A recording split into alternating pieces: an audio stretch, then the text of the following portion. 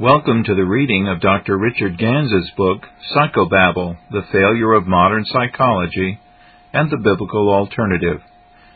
Copyright 1993 by Richard Ganz. This book is read and distributed with the author's permission.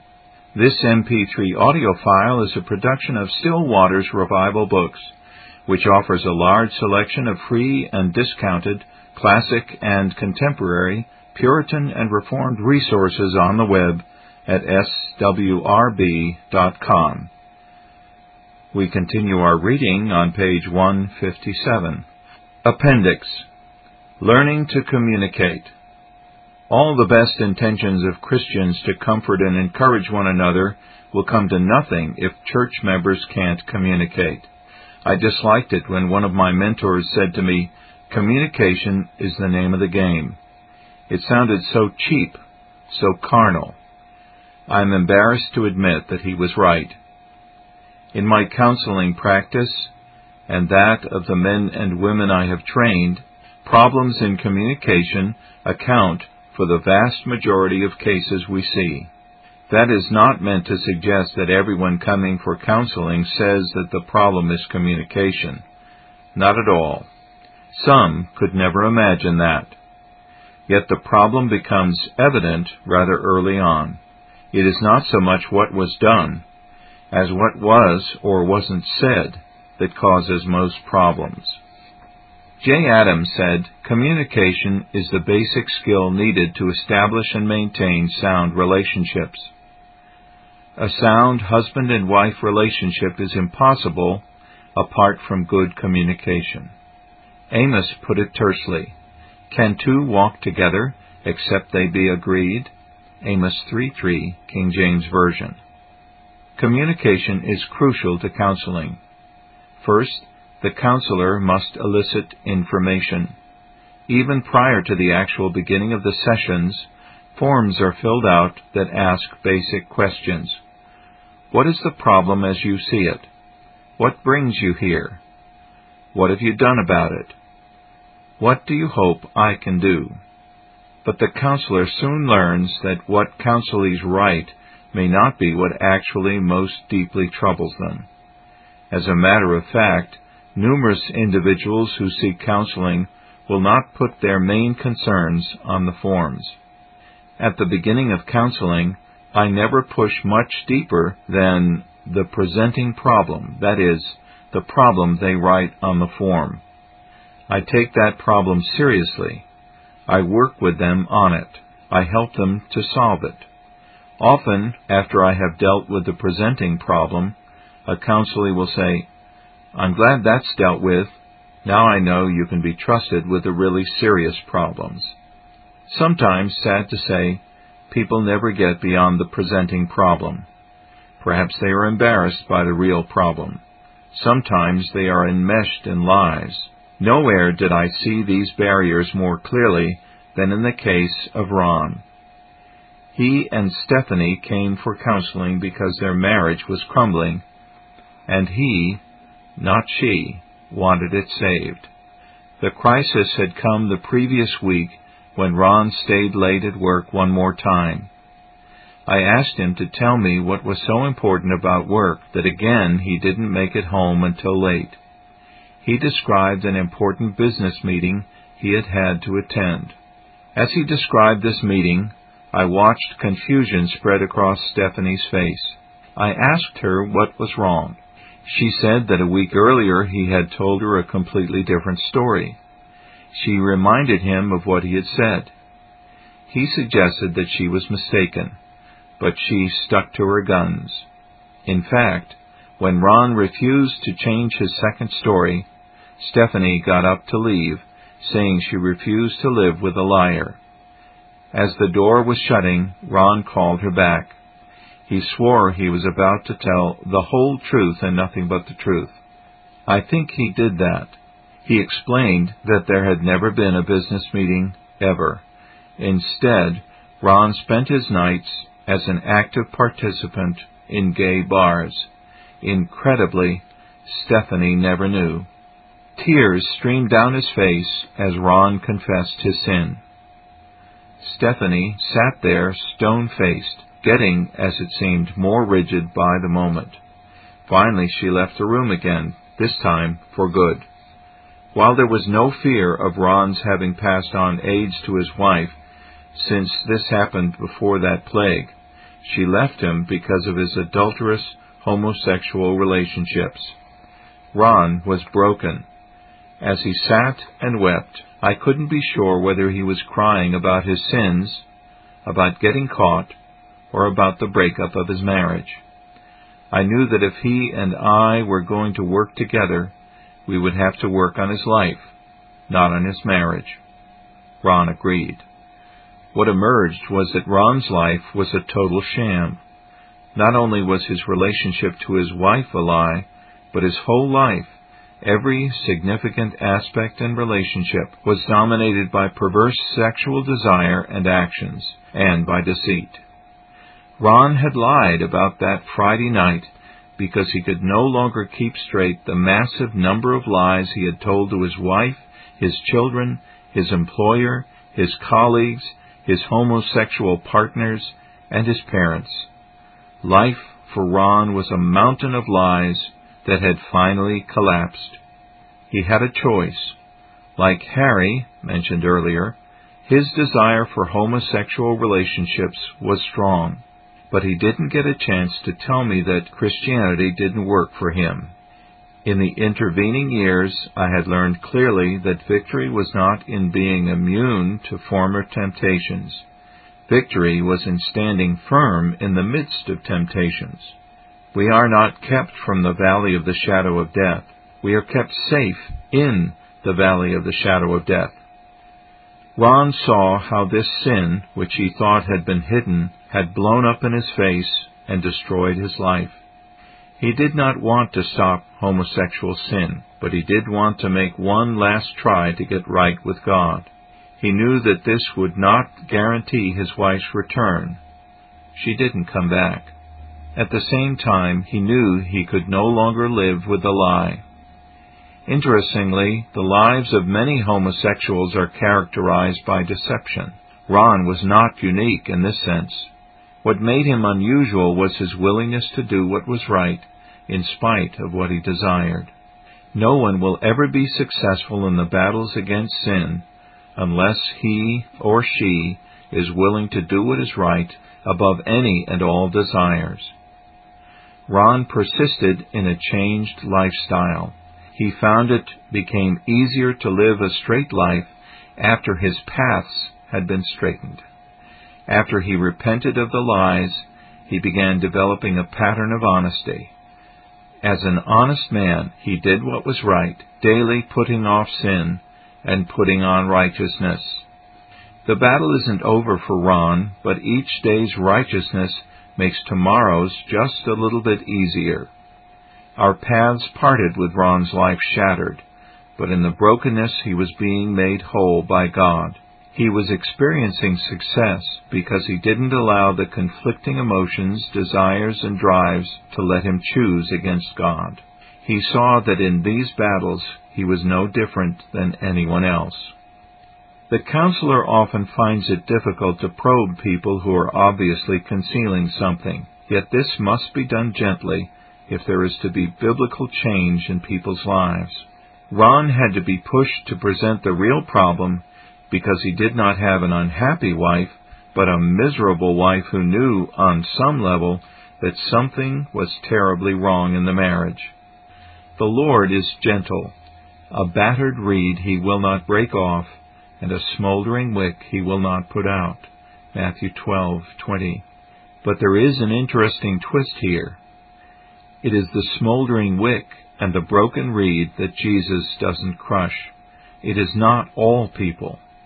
Those who come crushed, hurting, and broken are to be gently helped and encouraged in the ways of confession, repentance, reconciliation, and restoration.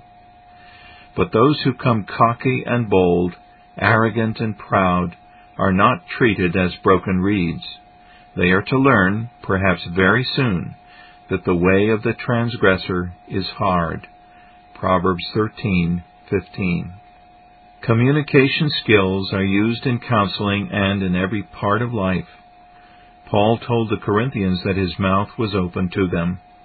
He kept nothing back. 2 Corinthians 6:11 and 12. When people are closed-mouthed, hiding things, keeping things back, or misrepresenting truth, serious problems result.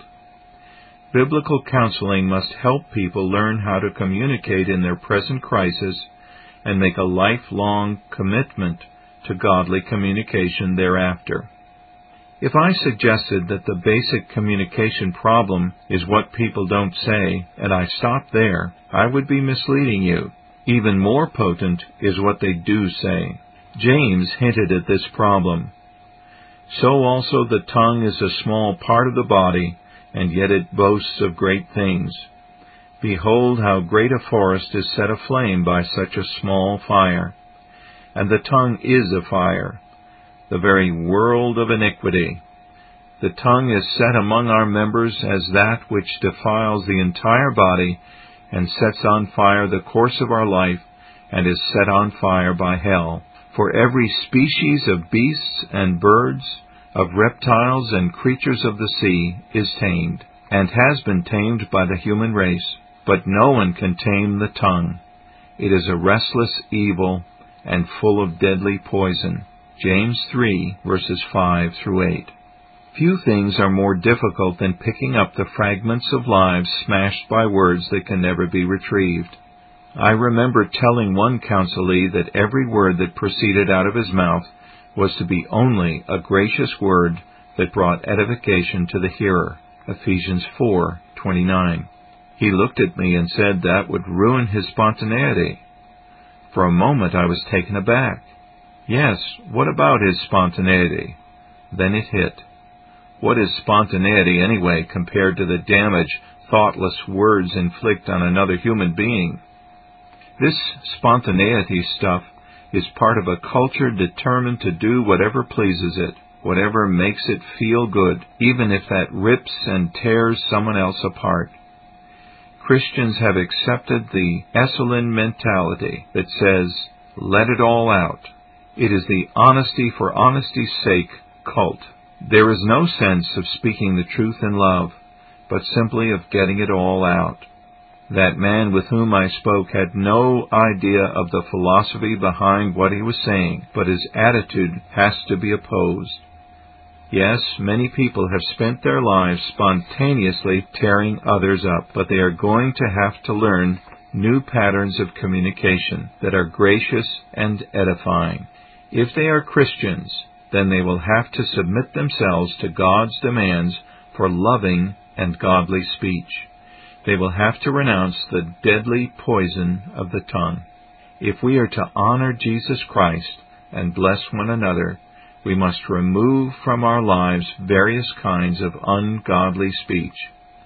These include blowing up at others. Proverbs liken speech to the thrusts of a sword.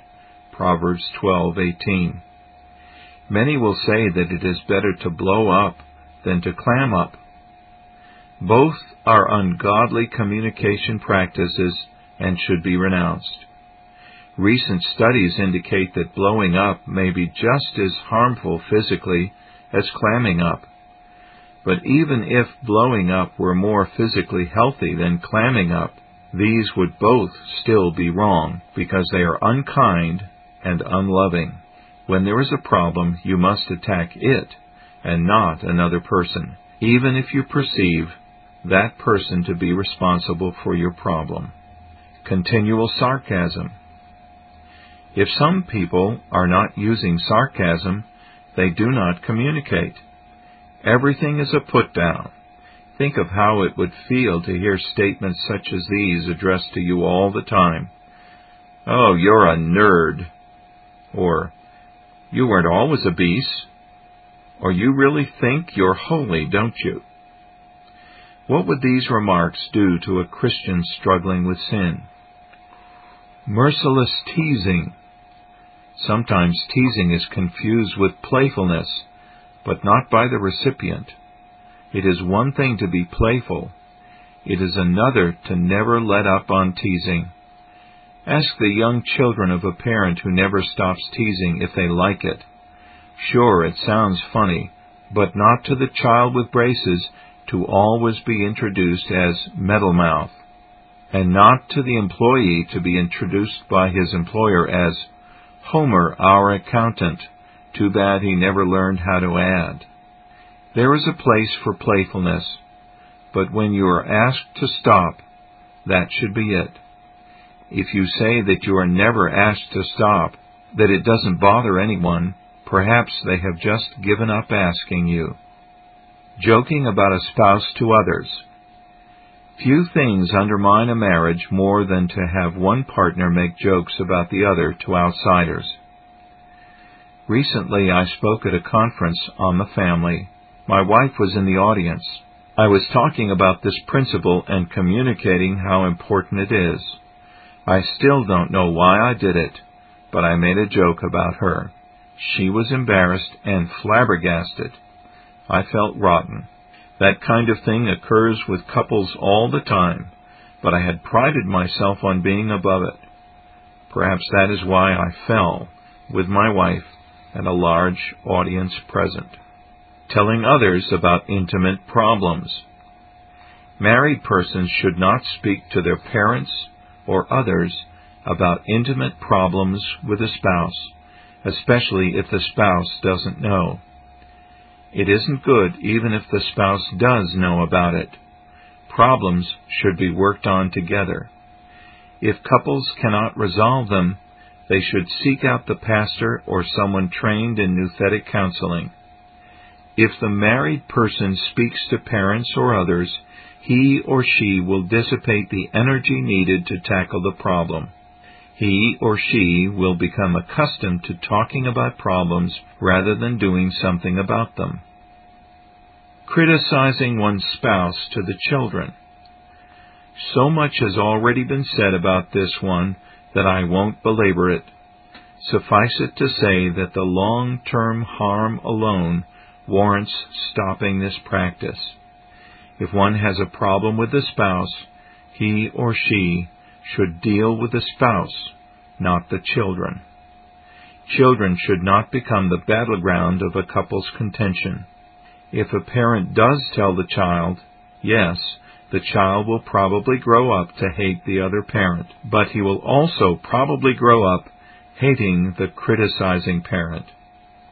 Even more important, not having seen Jesus Christ in his home, he may grow up not knowing Christ as well. Gossip. Gossip murders a person's character or reputation. For example, is she sleeping with him? I thought she was a Christian. Even if she is sleeping with him, there is a way to handle this biblically. That way is not by gossip or slander. Many people wouldn't know what to say if they didn't talk about others. Make sure you don't gossip, and make sure you don't listen to gossip either. A biblical counselor must be careful to spot any of these areas of improper and ungodly communication. He or she must be able to point out how these operate in the lives of counselees and help them to introduce new patterns of godly communication to take the place of these sinful patterns.